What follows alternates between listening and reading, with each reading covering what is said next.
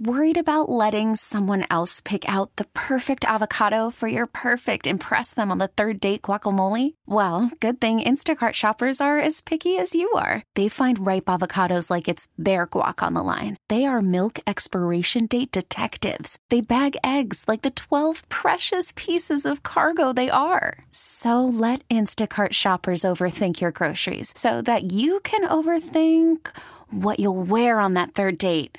Download the Instacart app to get free delivery on your first 3 orders while supplies last. Minimum $10 per order. Additional terms apply. Presented by T-Mobile, the official wireless partner of Odyssey Sports. With an awesome network and great savings, there's never been a better time to join T-Mobile. Visit your neighborhood store to make the switch today. KYW Original Podcasts.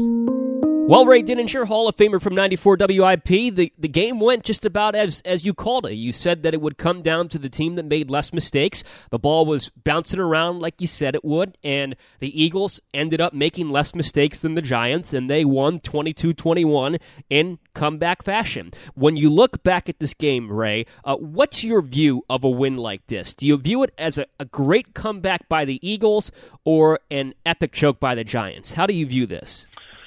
I think it was probably both.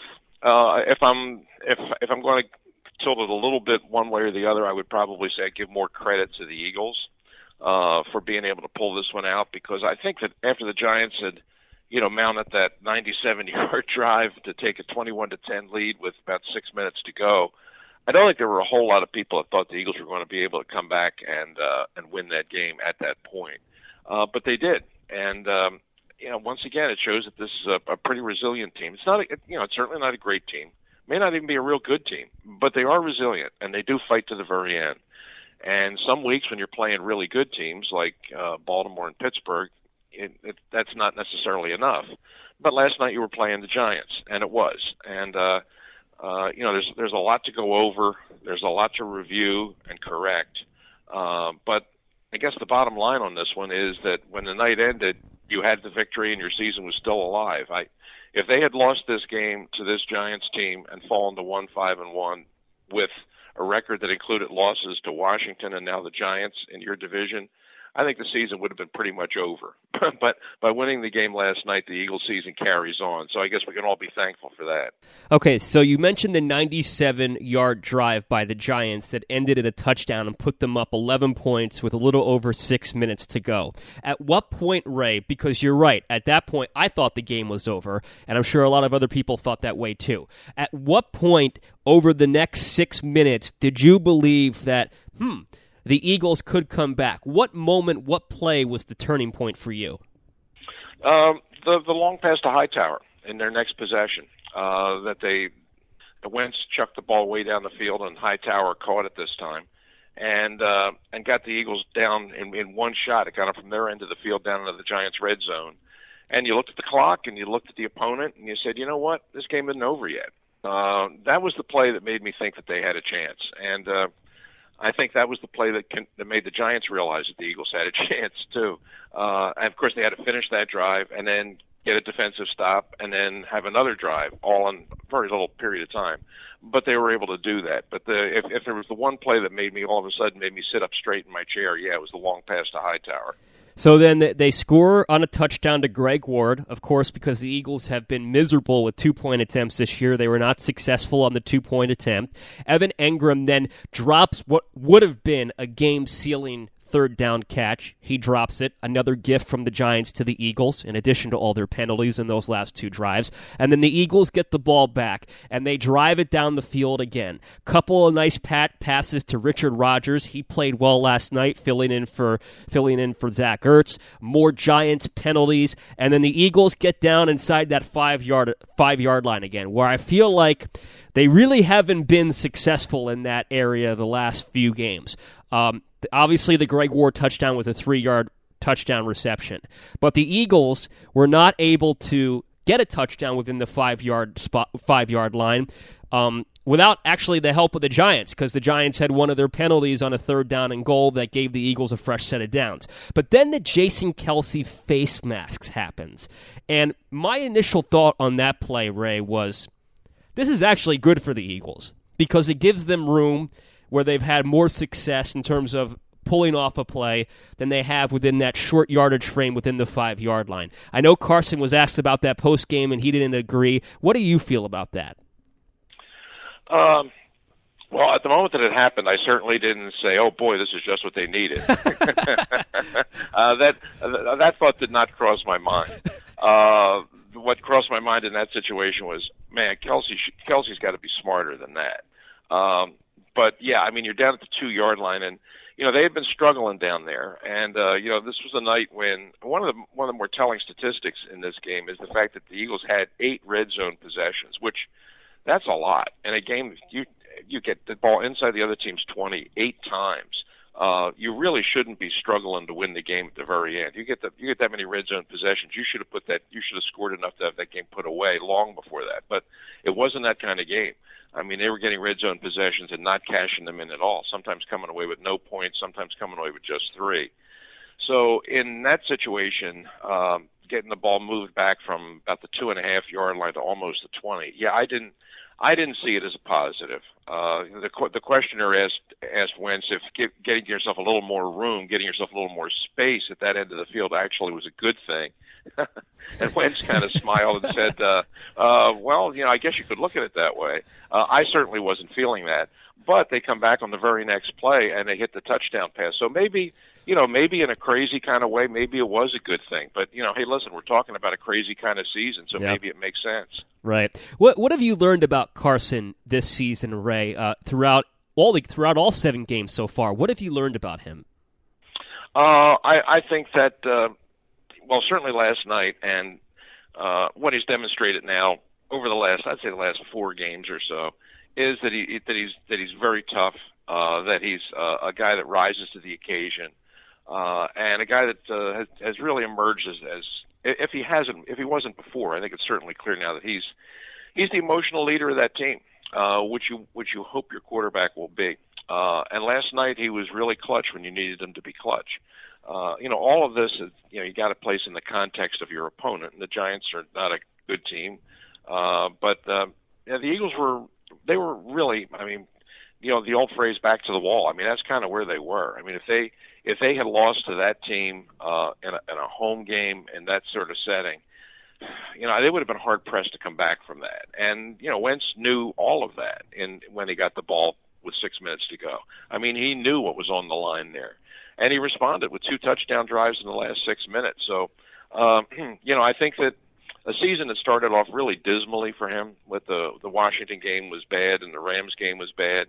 I mean, he's made strides each week since then and taken a frightful beating in the process. But at the end, he's been the guy that's been leading your team, and last night he led you to a victory that kept your season alive. Doug Peterson's play calling, I think, has been put into question again. His decision-making, I think, has been put into question again. And the thing that stands out to me and a lot of other people, Ray, is the fourth and goal situation later in the game, right before the 97-yard drive by the Giants.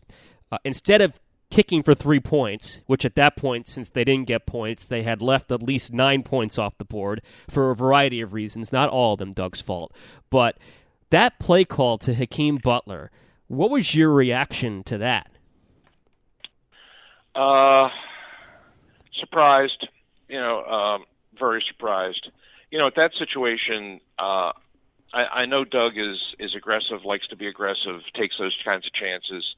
But I mean, that's a spot where I would have kicked the field goal.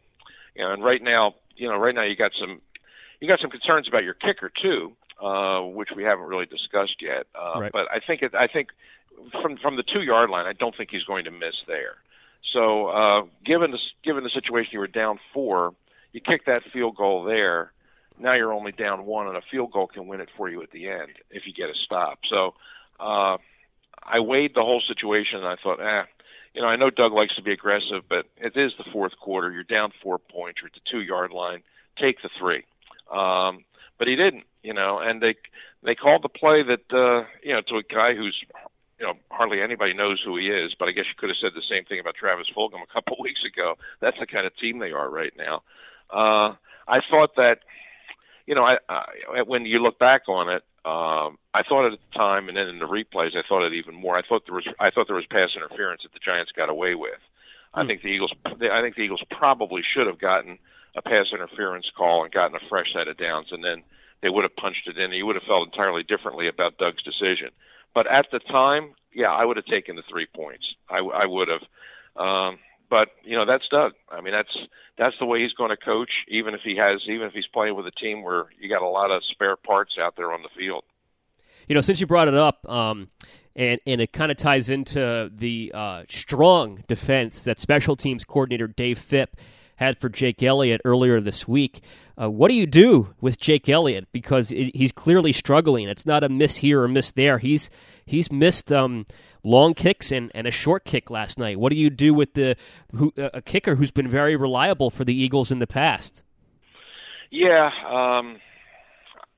I know Dave Phipp, the special teams coach, was asked about that and his press availability this week. Somebody brought up the fact that, Jake has now for about a year had some issues, had some misses, and a couple of them were beyond 50 yards. And there was a question asked about that because when you first got him early on, I mean, he was making everything, including a lot of 50-yard plus kicks. Now he's not, and it's not just one miss. I mean, he's missing pretty regularly out there. And then you add the one last night, which is right before halftime, which is a very makeable kick, which has to be made, and he missed that one too. And then Phipp got a little testy at the question and said that there's no problem here and I'm not concerned at all. I don't believe that. I mean, if you're the special teams coach and your kicker is in a funk, which this guy is, you better be concerned about that. Now, I'm not to the point now where I'm ready to cut the guy and go shopping for another kicker. But I think that I would do something in terms of, and I'm sure they're doing this, is going over the tape with him and going over his mechanics and trying to figure out why he's missing these kicks. But I know last night both Seth and Barrett Brooks were talking about bringing other kickers in to have a tryout just to take a look at him to see who's available on the market. I don't know that I want to send that kind of message right now. I mean, This guy's kicked very well for you now for several years. I don't want to further spread the seeds of doubt.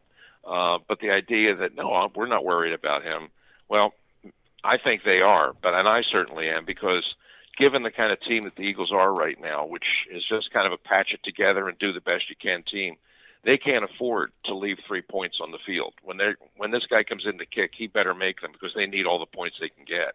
And speaking of special teams, Ray, last night, Deshaun Jackson is put in as a punt returner. Well, he hasn't played much, so I don't remember if he's been put in as a punt returner at all this season. But for the first time last night, I believe he was put in as a punt returner right before the 2-minute warning. And Madre Harper, Giants rookie defensive back, Madre Harper, gets a little extra hit on him after he was already brought down by Corey Ballantyne, who was actually penalized for the hit that he put on Deshaun. And then Madre Harper's hit bent Deshaun's leg back, and Deshaun left with a leg injury, and it did not look good at all. What are your thoughts on that play last night? Well, at that point, the Eagles were looking to hopefully hit a home run there. I mean, they're hoping that they get the ball to Deshaun in that situation, and he can kind of do what he's done to the Giants before, which is take that punt and take it back to the house and win the game that way. That's what they were looking for. They were looking for him to come in and make that big play, which he's capable of doing. But we still don't know, or at least we didn't hear in the post-game press conference, any further information about the extent of Deshaun's injury, and I guess they're probably still evaluating. But I agree with you; it didn't look good. And that's you're talking about a guy his age now and reached a point in his career where he's pretty fragile. It doesn't take a whole lot, and that looked like the kind of injury that my fear is that may have been the end of his season. What did you think of the hit that I guess both players put on him, Ballantyne and Harper? The first hit was it looked like it wasn't. When I first saw it, I thought it was helmet to helmet, and when you got it from another angle, it was not. But it was definitely a full speed, lowering your helmet kind of hit that probably should have drawn a penalty. And then the second hit while he was on the ground looked like an absolutely unnecessary roughness call. So yeah, I think it was probably, to me, it was almost the equivalent of 2 fouls on the one play, and there's no doubt that it deserved the penalty, and you just hope that the consequences of it and the aftermath of it isn't that it cost you the guy of the season, because you saw last night when he was in the game, he can still help this team offensively, and he can still help Carson Wentz. Wentz likes throwing to him. I mean, in some big spots when Jackson was on the field, his timing with him is still very good, and Jackson has the ability to get open, and he does catch the ball, and Wentz likes throwing to him. So for a team that's struggling to find offense, I mean, you can't afford to lose a guy like that. Well, hopefully Deshaun's all right. You never want to see a player get hurt. Ray, I'm going to end on a positive note. I remember I asked you before, sometime 2 seasons ago now, I guess, because Nick Foles was not on the Eagles last season. 2 seasons ago, I asked you, since you were the author of 3 Eagles encyclopedias, and I don't even know if your third one was out at that point, where does Nick Foles factor into the Eagles encyclopedia? So I will ask you this morning, after last night's game, where does Brandon Graham factor into the Eagles encyclopedia as the years go on? Because Brandon Graham made another big play last night for the Philadelphia Eagles. Yes, he did, and he's having a very good year for a guy that's played here a long time and never had a double-digit sack season, which is kind of interesting. But he's very steadily worked his way up the ladder to where, I mean, he's among your leading sack guys all time. And, I don't think there's any doubt that he's going to wind up with his name on the wall for the Eagles Hall of Fame when it's all said and done. I really have grown to like him even more and more as time goes by. When he came out in the draft and the Eagles had the choice between him and Earl Thomas, and they took him, I was not happy about that. I would have taken Earl Thomas. But I've kind of gotten past that now. I mean, the guy has played here a long time, and he gives you tremendous effort week in and week out. I mean, sometimes you can question the results, and he isn't always a game-changing player, but you can never question how hard he goes every snap. He does. And, of course, we all remember the play he made on Tom Brady at the end of the Super Bowl. I mean, that's a total game-changer right there. And last night was another one. The Giants have the ball at the end, and you're trying to hang on as a defense, and you need somebody in the pass rush to get to the pocket, and he was the guy that did it. So, he's still coming hard on the very last snap of the game, and I guess that's the way it's going to be for his whole career. So, when you talk about the Eagles' best defensive ends of all time, I mean, you got to start with Reggie White, and I don't know if they'll ever have anybody better than him. But in that next group of guys, the Trent Coles and the Hugh Douglases, this guy has earned his place right there with them, and that's pretty good company. Oh, it's a great story. He's been a great story. Ray, thank you so much for the time. 3 times this week. I really appreciate it. We will talk again next Friday to preview a huge game. Eagles, Cowboys, November 1st, Sunday night, primetime at the Link with first place on the line. Have a wonderful weekend and talk to you next week. All right, David. I'll talk to you then. Talk to you then, Ray. Hall of Famer Ray Didinger of 94 WIP. This episode is brought to you by Progressive Insurance. Whether you love true crime or comedy, celebrity interviews or news, you call the shots on what's in your podcast queue. And guess what? Now you can call them on your auto insurance too with the Name Your Price tool from Progressive. It works just the way it sounds. You tell Progressive how much you want to pay for car insurance, and they'll show you coverage options that fit your budget. Get your quote today at Progressive.com to join the over 28 million drivers who trust Progressive. Progressive Casualty Insurance Company and Affiliates. Price and coverage match limited by state law. Okay, picture this. It's Friday afternoon when a thought hits you. I can waste another weekend doing the same old whatever, or I can conquer it. I can hop into my all-new Hyundai Santa Fe and hit the road. Any road. The steeper, the better.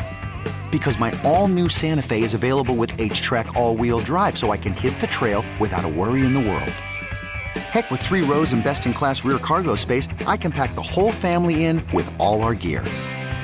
We've got available dual wireless charging for our phones, so we'll never lose touch with civilization, and we won't lose touch with the primordial power of Mother Earth. So which is it? Waste the weekend or do something a little more epic? And conquer it in the all-new Hyundai Santa Fe. Visit HyundaiUSA.com or call 562-314-4603 for more details. Hyundai, There's joy in every journey.